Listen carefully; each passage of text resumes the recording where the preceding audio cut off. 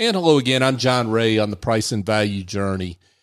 And I want to welcome Bill McDermott to the show. Bill is here to chat about the financial side of a professional services firm. Just a little background on Bill.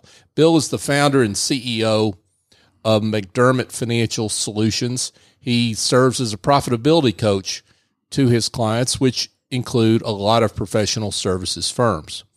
When business owners want to increase their profitability and they don't have the expertise to know where to start or what to do, Bill leverages his talents, his knowledge, and his relationships from 32 years as a banker. Somehow he made it 32 years. Well, I'm going to have to ask him how he did that to identify the hurdles that get in the way and create a plan to deliver profitability that his clients never thought possible. Bill also serves as a treasurer for the Atlanta Executive Forum. He's previously held positions as a board member for the Kennesaw State University Entrepreneurship Center and the Gwinnett Habitat for Humanity chapter, and he has been treasurer for CEO NetWeavers. He's a graduate of Wake Forest University, go Demon Deacons, and he and his wife Martha, are just about to celebrate anniversary number 45. Congratulations on that, Bill. And I have to plug his podcast, Profit Sense with Bill McDermott, coming up on 3 years, right, Bill? It is, and it's a pleasure to be here, John. Thanks so much for having me. Absolutely.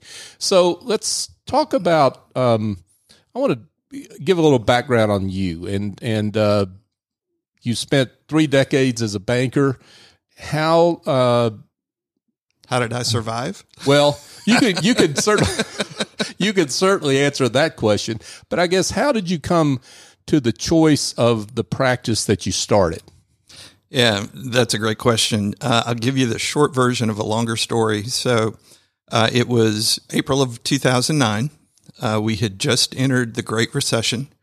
We were in a banking crisis, and the CEO of the bank that I was working for at the time walked in my office. It was actually on my wife's birthday. And he said, "Bill, you're doing a great job, but we've got to cut costs. You were the last one in, so you're the first one out. We're eliminating your position." And I was done. And so we had 2 daughters in college. I had to figure out a way to earn an income. So first thing I did was pray. And I said, "Okay, you've closed a door. Open a window, and would you mind putting a little neon around it for me?" Right. so I could see it? Right. But all kidding aside, in 32 years of banking, I saw that business owners were usually great salespeople or great operations people. Where they struggled was in the area of financial management. They didn't learn it in school. And when you're the owner of the business, there's no on-the-job training because the buck stops with you.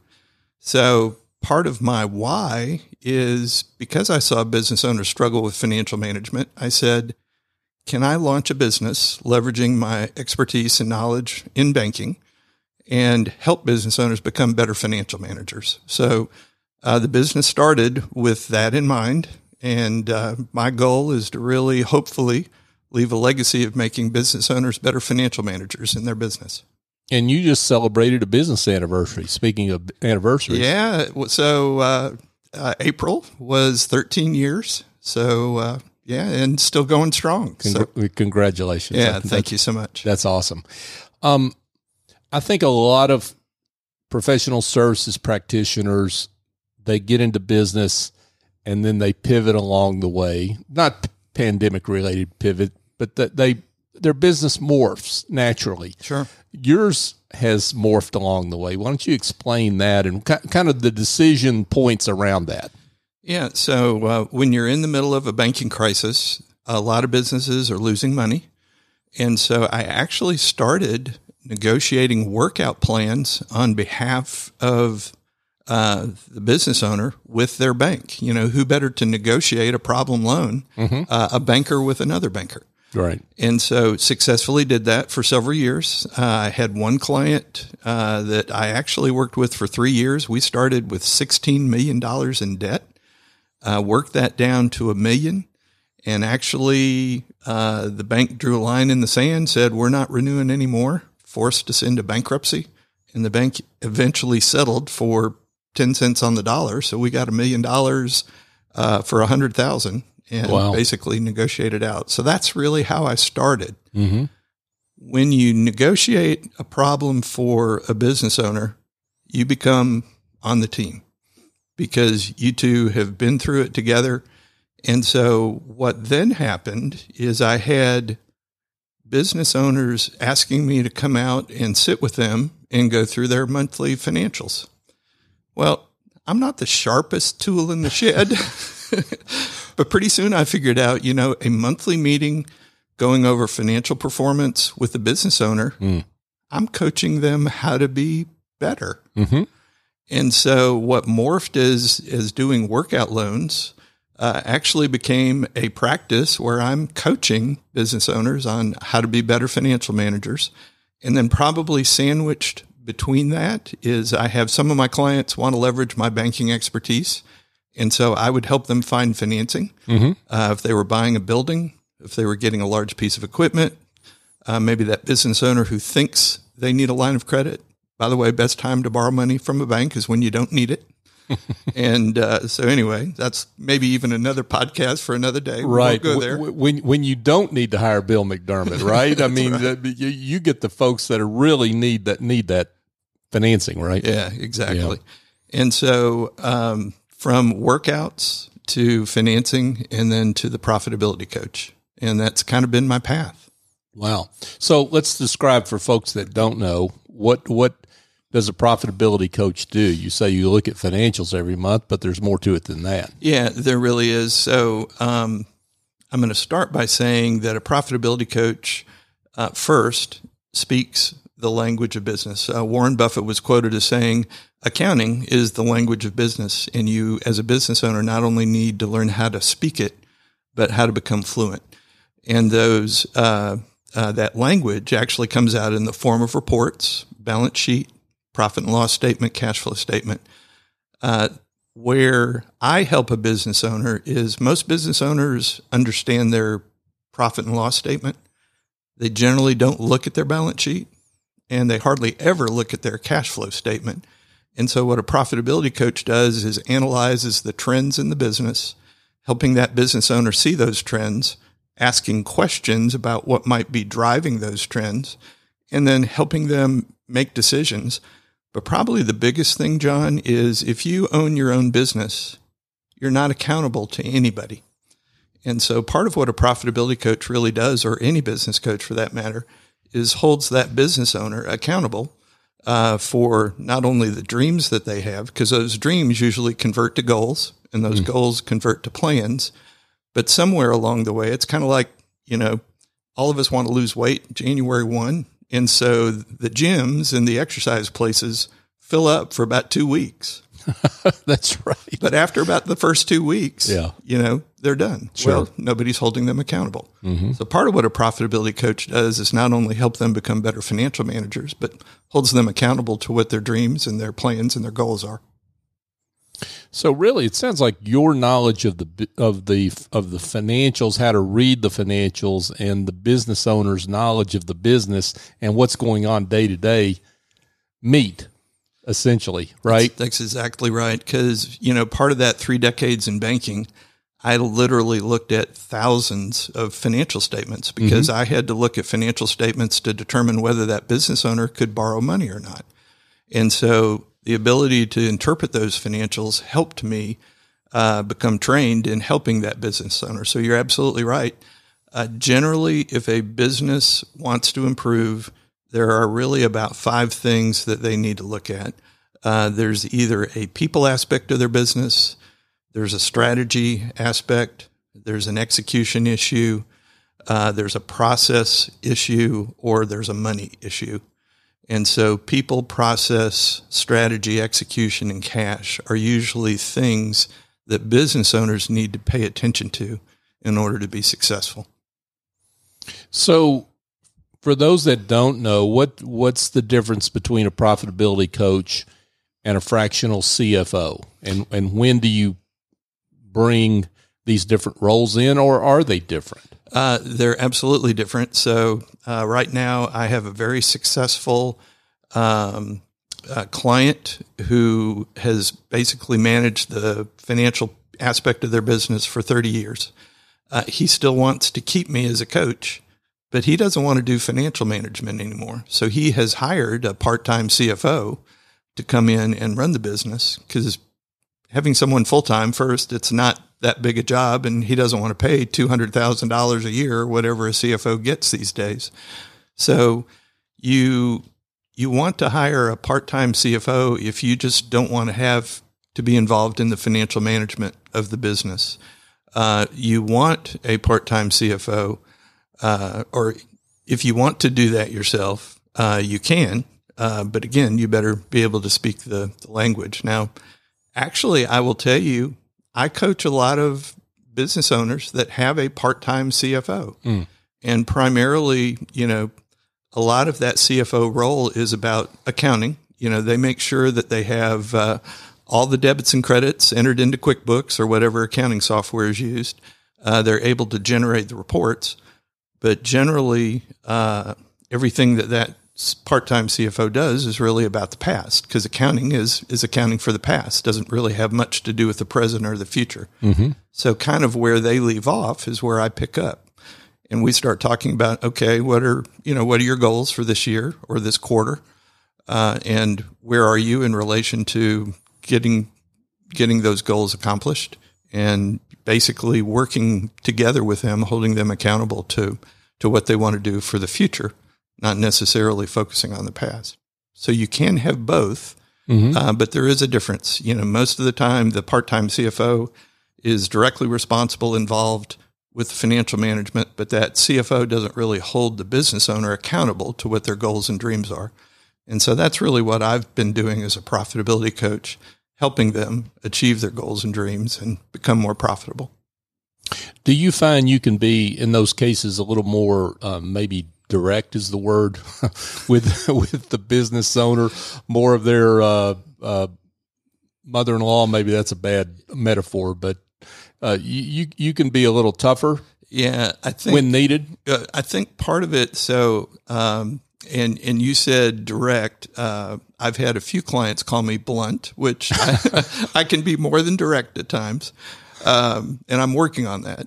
But no, I think if someone is paying you to give advice, right, then by golly, they should take it. And I did give a lot of free advice when I was in banking, because as I was looking at the financial statement, especially if I had to decline someone, I said, look, you as the business owner made $100,000 in profit, but you took out $75,000 in distributions. So, you only have a fourth of what you made available to handle the growth of the firm and pay back a loan if you choose to borrow. Right. And so just little things like that are the things that I've done. But yeah, sometimes you do have to be direct. And again, if I'm holding someone accountable by being nice, I'm not really helping them. Yeah, for sure. So, this show's designed for solo, small firm, to some degree medium-sized firm, professional services providers.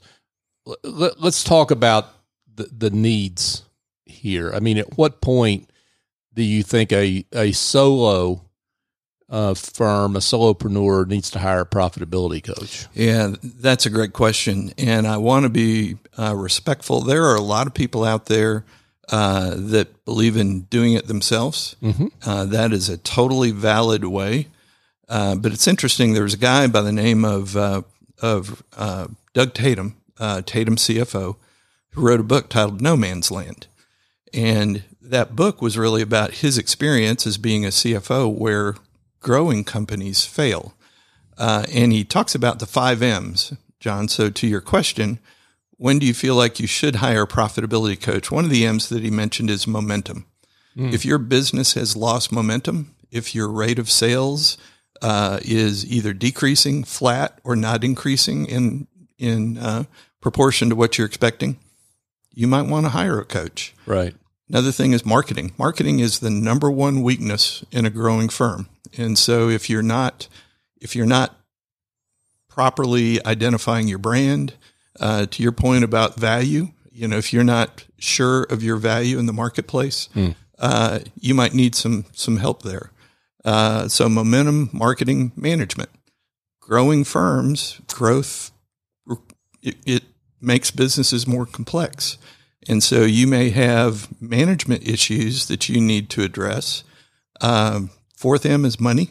When you're growing, as you know, growth always requires cash. Right. And if you have this big, crazy number in accounts receivable and you're complaining about a low bank account, well, by golly, then get on the phone and collect some of those past dues.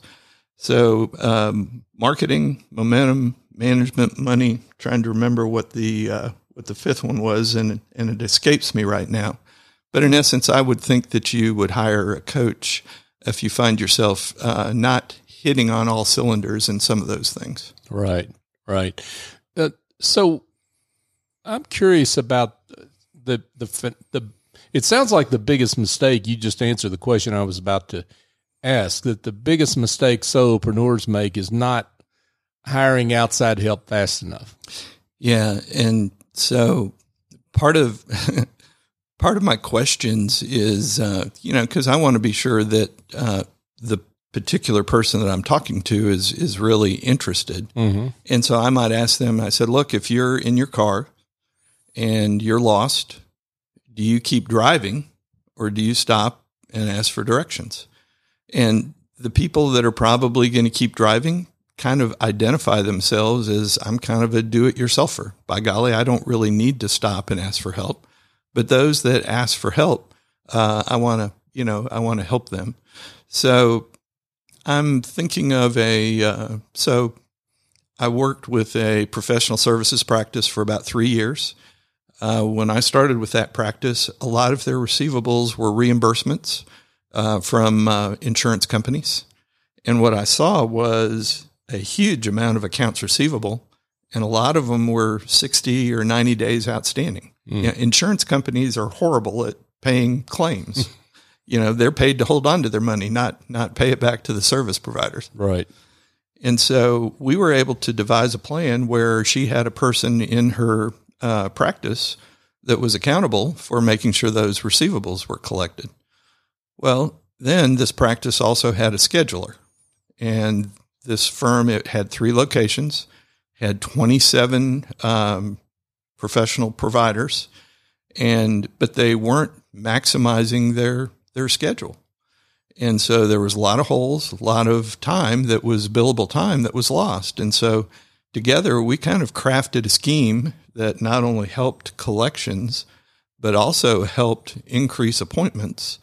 And by the way, we also talking about, can we increase rates for reimbursements to the insurance companies? And the answer is yes, because a 1% increase in your price is about an 8 to a 10% increase in your bottom line. So talking about price value journey, right. A lot of that is just learning that raising prices is an immediate direct hit to your bottom line. But long story short, we were able to increase the revenue over a 2-year period of time in this professional practice, 64%. So it was about 32% a year. And we took about $100,000 out of the accounts receivable, put that into cash. So not only did they have more profit, but they also had more cash to boot. So this firm had been limping along for a year. I was introduced to them by their CPA. We were able to come in and help them, and they're continuing to thrive to this day. So you brought up pricing, so I can't forgive me, but I can't help it going down that road. Let's go. Let's do that. So do you find, my contention is that the biggest problem financial or professional services providers have is their pricing. Do you agree with that? Oh, 100%. And I'll tell a personal story. Okay. So when I started my business 13 years ago, I'm figuring, what do I charge? And of course, when you first start, you're not even sure you know what your value proposition is. Right. And so I said, okay, I'm going to start at this rate. And by the way, it was an hourly rate. And so by setting an hourly rate, I unintentionally got to the point where I was perceived as a commodity because I'm paid by the hour. There's no value there. And by the way, my experience is I actually, in the first 3 years, tripled my hourly rate because the first rate that I thought I was worth was woefully low. And so I had to work to the point where I had to find somebody to tell me that my rates were too high before I knew that I was right where I should be to begin with. Right. But the other thing is, so I read a really good book that basically introduced me to the concept of value-based pricing.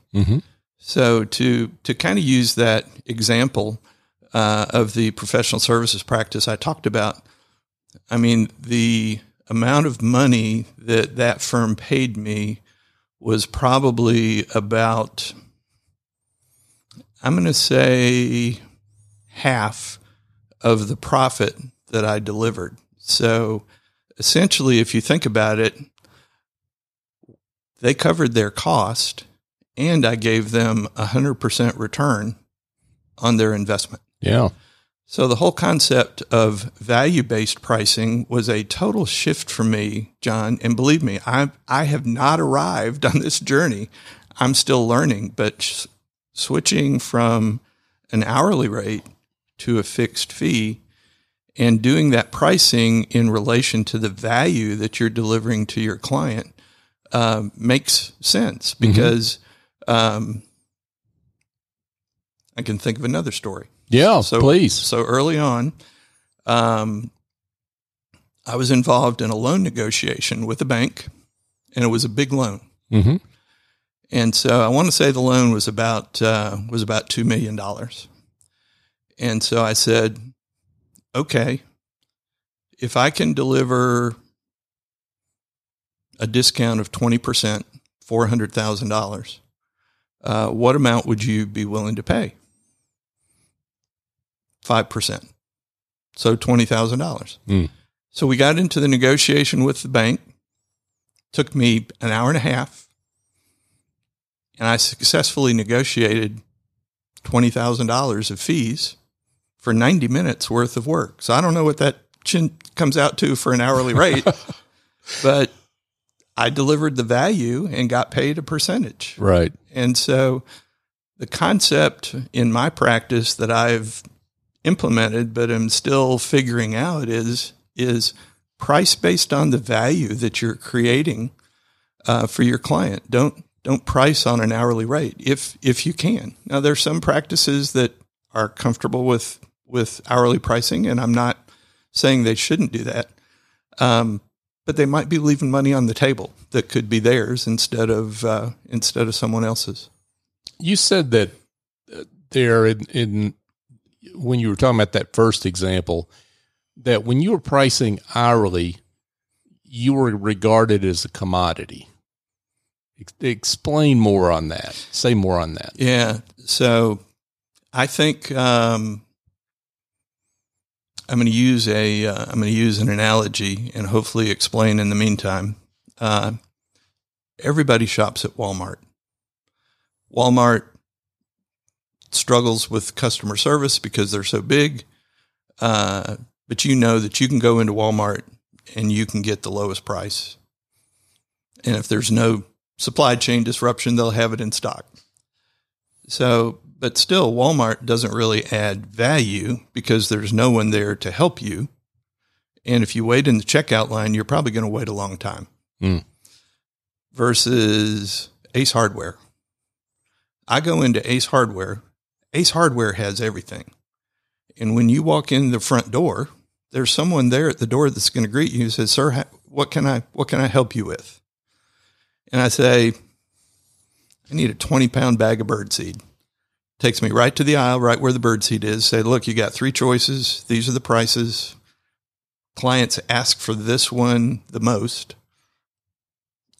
And I get service. There's value because I don't want to wander the aisles of Ace Hardware trying to find it.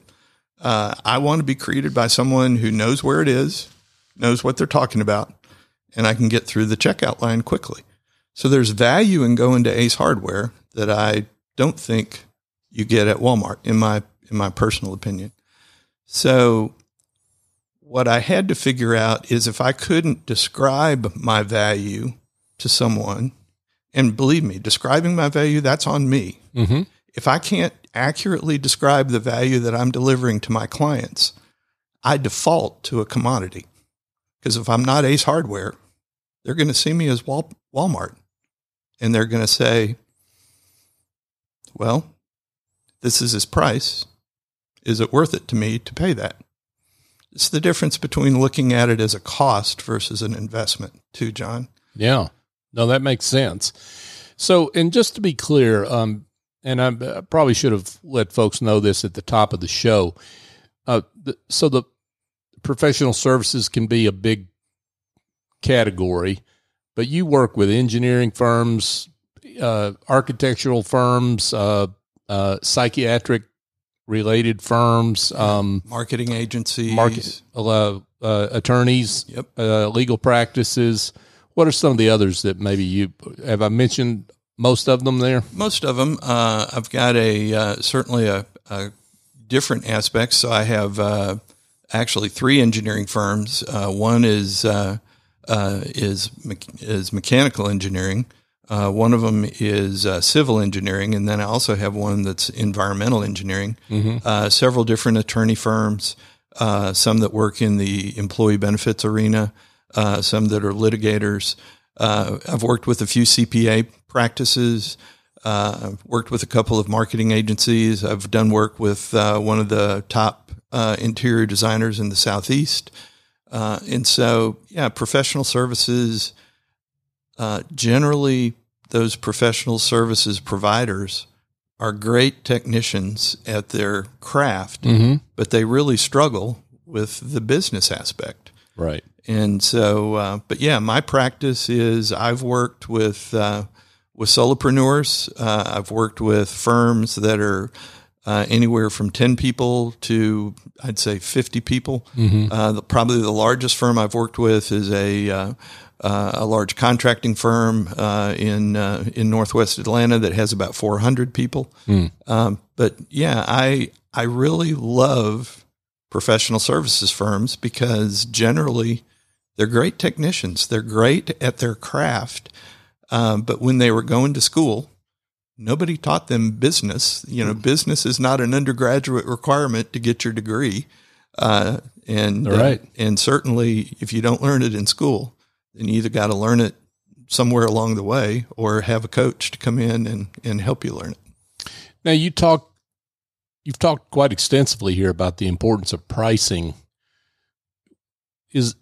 And we both know that professional services firms, they don't have inventory. They don't have a lot of the same kind of capital expenditures, maybe any, that a lot of other firms have. When you talk to your clients, are you focused mostly around pricing, or are there other aspects of the income statement that you hone in on?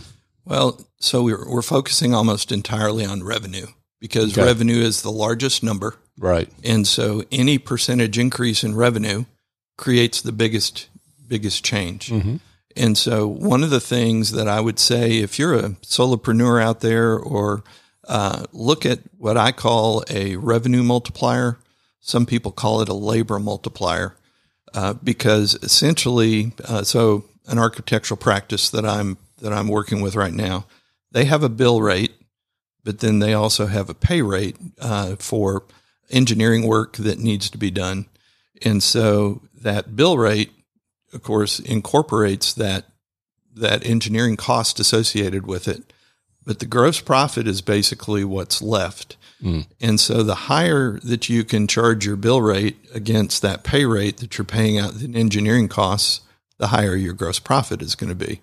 So what we focus on, if you have an engineering cost for an architect that's maybe $100 and you can bill that client $150, then your revenue or your labor multiplier is 1.5 if I'm doing the math right, because 150 divided by 100 is 1.5. And so can you drive that multiplier up? Can you get it to 1.6 or can you get it to 2? And so for this particular architectural firm, we've actually gone from about a 2.3 revenue multiplier in 2 years. Right now we're north of 3. Oh, wow. And so what that means in terms of gross profit is their gross profit was running probably in the mid 60s. It's now up into the mid 80s, John. So the incremental gross profit is falling right down to their bottom line. Sure. They're well on their way through April of making probably 2/3 of the profit that they made last year. Wow. Now there's some value right there that you're helping There you go. deliver, right? Wow. That's what a great story. So we talked about solopreneurs. So let's talk about small, medium-sized professional services firms. They get to a certain size. What are some of the financial mistakes that you see that firms like this make that are common? Gosh, let me think about that a minute. I think first, customer concentrations can be a little bit risky. I do have a particular firm that I work with that is heavily concentrated in one particular client, makes up about 30% of their business. My rule of thumb, going back to my banking days, is probably, to the extent that you can, limit your concentrations to maybe 15% of your total revenue to any one client. So certainly revenue concentrations. Other mistakes would be probably some mindset issues. A lot of business owners are willing to accept mediocre performance when in reality they have some self-limiting beliefs that are holding them back. And so I can certainly expand on that, but a quick story is I had a client that I worked with who was in the engineering practice business. He didn't really feel that he could deliver the value that he really did. And we got through that to the point where he was willing to first educate himself on the benefits of value-based pricing, implement it, and then reap the results. So probably some of it is self-inflicted. When I started my business, I didn't know how much to charge. I had some self-limiting beliefs about what I was worth.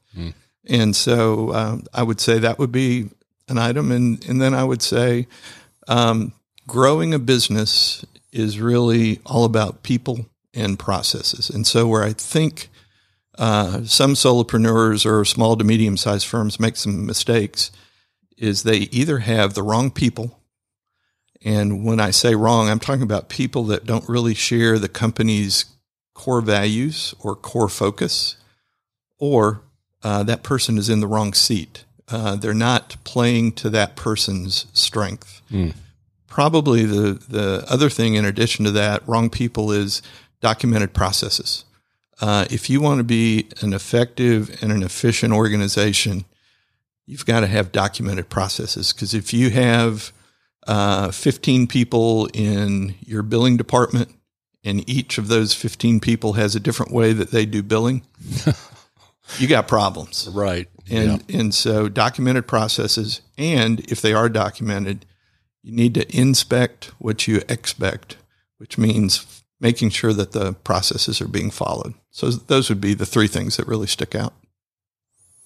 Let's talk about debt. I mean, when should a firm, as they grow, start to take on debt? You say it's when they don't need it. Say more on that and what you counsel business owners there. So get a line of credit. There are people who basically believe that I don't want to have any personal debt in my personal household, the way they run their household. But running a business and running a household are two different things. So for a line of credit, I would say 1 month's revenue is a good rule of thumb. So if you've got a $3 million company, that's a $250,000 line of credit. Don't base it based on last year's revenue. base it on this year's revenue. So that would be one thing. And generally, year-end financials are in by January or February. Most banks are going to want to see a full fiscal year and then the most recent interim in order to approve a line. But I would say that I have another business that I work with that does steel fabrication for construction. Mm-hmm. They have done a great job of purchasing equipment that has technology associated with it that reduces their overall labor costs. They still have people working in their plant, but they have invested in equipment and technology to improve their operating performance. And so borrowing for a piece of equipment where you find that you can increase your profit margin because of efficiency doing that. Right now, I've got 3 clients that are either building a building or buying a building. Rent is pretty expensive. Mm-hmm. A lot of times, depending on the requirements that you have on your building, you might need special electrical requirements. You might have special ceiling requirements, zoning requirements, things like that. But borrowing money to buy your own building versus paying rent every month is valid. Probably the most interesting thing right now is us baby boomers. We're getting ready to retire, and I've got 3 clients that I'm working with right now that are in various stages of exiting. Mm-hmm. And of course, on my last podcast, we had a gentleman who is in the process of ownership transition. We had a banker who came on and spoke about financing those transactions. So finding a financing source for your business to sell it or buy it is something that is very much top of mind for business owners right now, especially if you're a baby boomer. Yeah, for sure. So if you're a professional services firm, does having hard assets like real estate, owning your own building, the building you're operating in, or any other building for that matter, that's maybe an investment? I mean, is that a good way to use excess cash flow? So that's a great question. I'll try to answer it in a concise way. So I have a client who, just on the operating performance of his business alone, earns a 22% net income. I'm going to say that real estate on an annual basis does not increase 22%. So does it make sense for him to invest in an asset that is maybe going to appreciate, even though he's building equity in it, mm-hmm. versus investing in his business? So investing in real estate might be a good diversification play, because that way he or she doesn't have all of their eggs in their company basket. So it's a little bit personal choice in my view, John. Mm-hmm. There are some business owners, and I'm a big believer in diversifying your assets. Yeah. And generally, the stock of the closely held business that solopreneur or small to medium-sized business owner has is the 800-pound gorilla on their personal financial statement. So diversifying away from that and buying a building is certainly makes sense. But if you're looking at it strictly from numbers, rates of return, providing cash flow, we went through a real estate crisis in 2009. Real estate values dropped 30%, but on the flip side, real estate's been a great asset to own for a long, long period of time. So as we wind down here, Bill, this has been great. I want to get to exit planning, because you've started to do some exit planning mm-hmm. work for clients. We could do a whole show on exit planning for professional services firms, but give us the Cliff Notes version, if you will. I mean, what folks that are thinking about exiting their firm, I mean, what are some of the things that they need to do to prepare their professional services practice for a change, for an exit? Yeah. So for the solopreneur, it is a challenge primarily because generally a business owner buyer is not willing to pay for what is between that solopreneur's ears. And so it is commonly said that in exit planning, the value of a business is the value minus the business owner's contribution to that value. So if I were a solopreneur and, basically all of the intellectual property was in my head, it's going to be very, very hard to transfer that value to a potential purchaser. It can be done, but there are some challenges.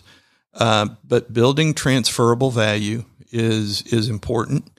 That transferable value is basically having a solid management team that can take the business after the business owner exits, having reliable financial statements because they're paying a multiple of what the value of the business is based on those financial statements. So having reliable financial statements is important.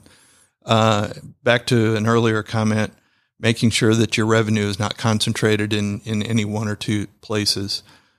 So frankly, it's all about building transferable value. It's also about having a growth plan that a business owner purchaser could buy into. So those would be the aspects primarily. Got it.